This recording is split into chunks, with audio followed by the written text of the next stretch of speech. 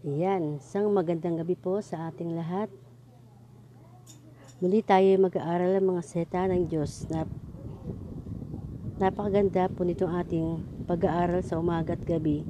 Ay meron tayong mapakinggan ng mga salita ng Diyos na maaring gabay natin sa araw-araw, na maaari nating ibahagi sa ating mga mahal sa buhay at mga kaibigan. Bago po tayo dumako sa ating pag-aaral, nais ko pakinggan po natin ang awiting ito.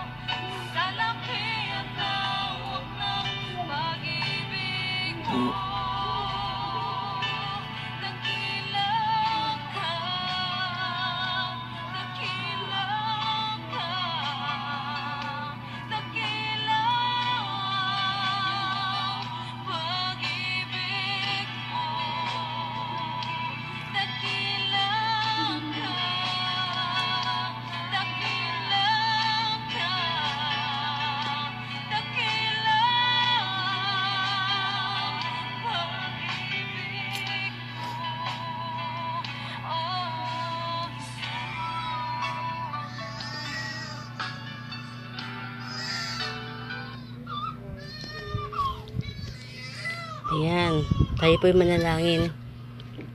Panginoon, salamat po sa iyong dakilang pag-ibig sa amin. Nawa po ay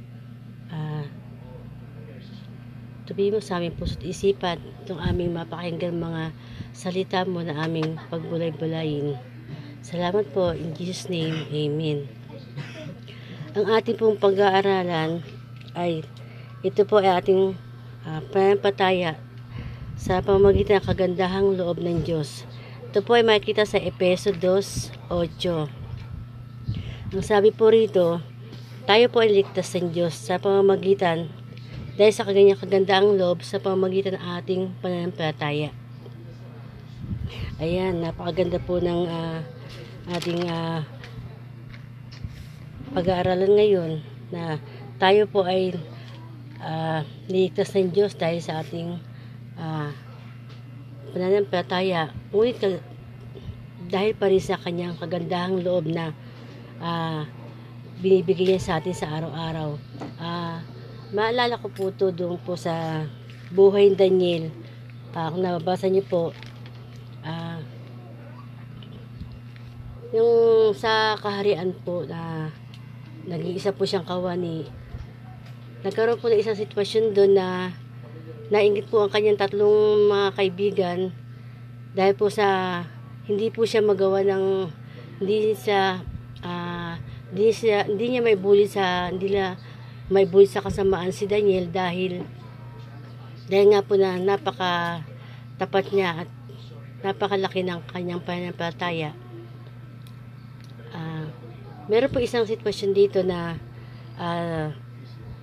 nagpagawa sila ng isang kasulatan na magiging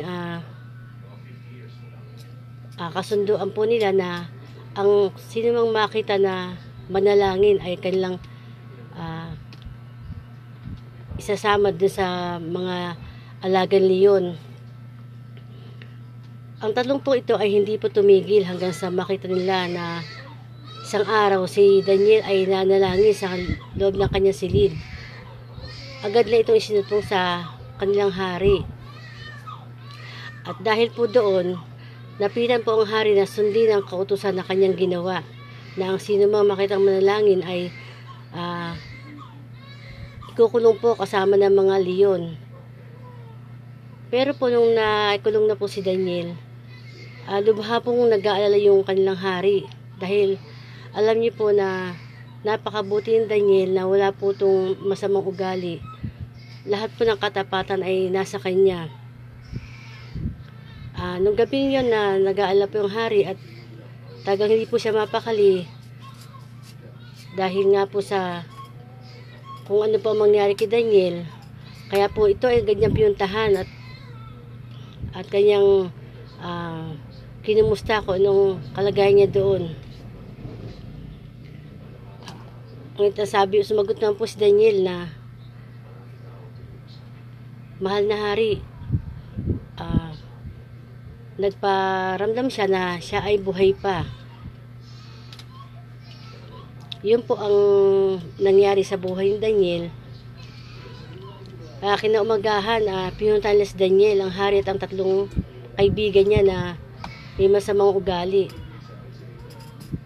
Buong pagkataka po nila dahil nung binuksan po yung kulungan ng mga leon ay nakita po nila na buhay pa si Daniel.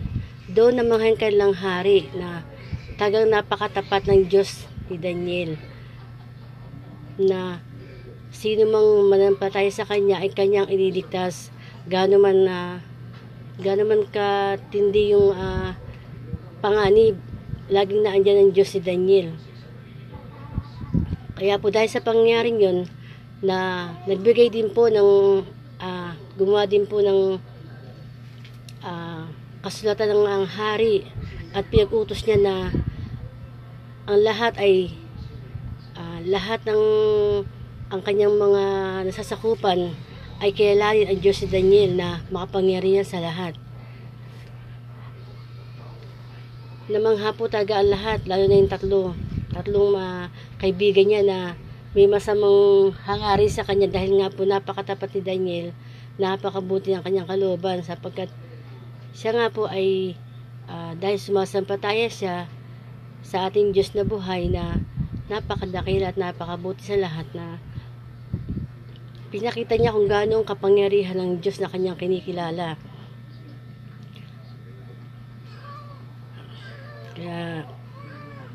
Kaya po tayo po sa ating buhay ay wala po tayong ibang gagawin kundi sumampalataya at maniwala sa ating Diyos na siyang magbibigay lahat ng ating pangangailangan, anuman dumating sa ating suliranin, mabigat man yan o magaan. Tandaan natin na lagi may Diyos tayo na andyan, laging gabayan tayo, handang tayo tulungan. Hindi niya tayo iiwan anuman ang daranasin natin. Sabi nga po natin, di ba, God is good all the time. Anumang oras tayo humingi sa Kanya, naandyan po lagi ang Kanyang pagtugon. Dahil siya ang ating Diyos, ngayon, bukas, at kailanman. Hindi niya tayo iiwan. Kaya sa naranasan natin ngayon sa ating buhay, huwag tayo magpatalo sa pandemic na ito.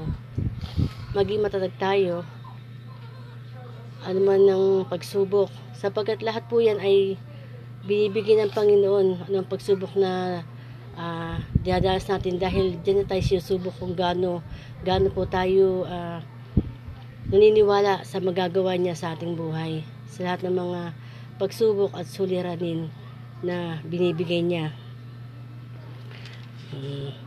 Pakinggan po natin itong ating sapang awitin. Ito po ay ang katapatan na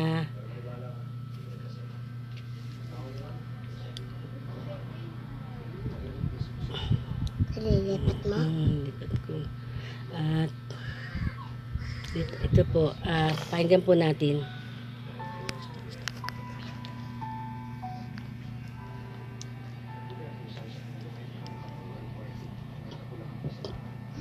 Kumakayaman na mataas to.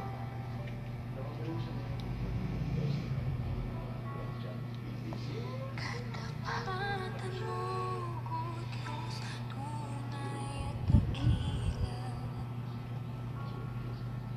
Ang pag-ibig mo'y wakas at walang kapantay sa aming puso, sa aming buhay. Papuri pagsambay, iaalay. Bukas, noon, ngayon, ay.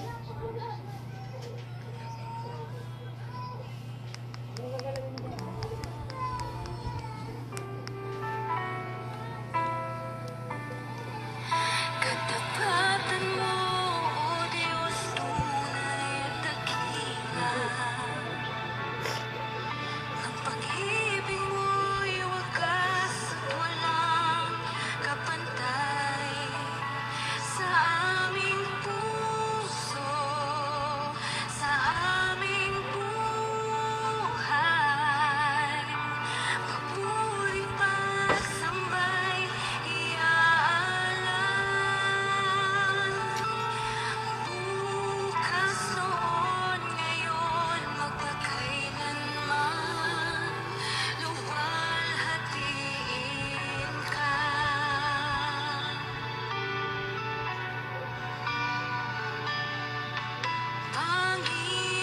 Panginoon, kay buti mo sa akin.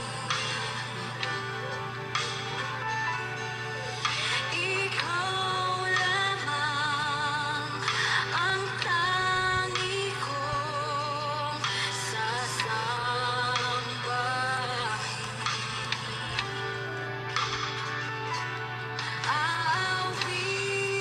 Aawitan kita at pupurihin,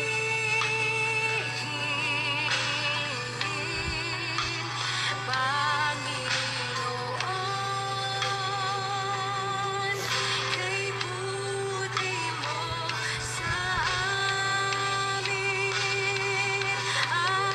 Aawitan kita, aawitan kita, at pupurihin,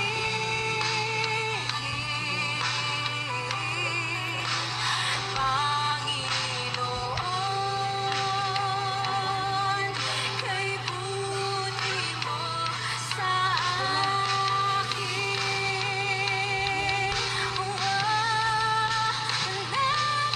Napakabuti mo, aming Diyos Ama. Ang iyong nilikha'y luluwalhatiin ka. Napakabuti mo, napakabuti mo. Di ka nagbabago,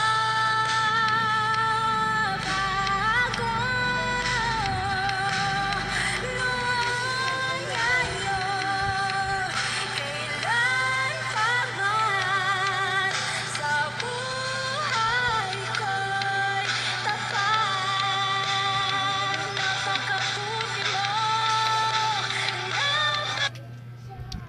Yes, Lord. Napakabuti mo sa aming buhay, noon, ngayon, at kailanman, ikay laging tapat. Salamat po, in Jesus' name, Amen. Dito po tatapos ang aking pag-aaral na ating mabuting balita.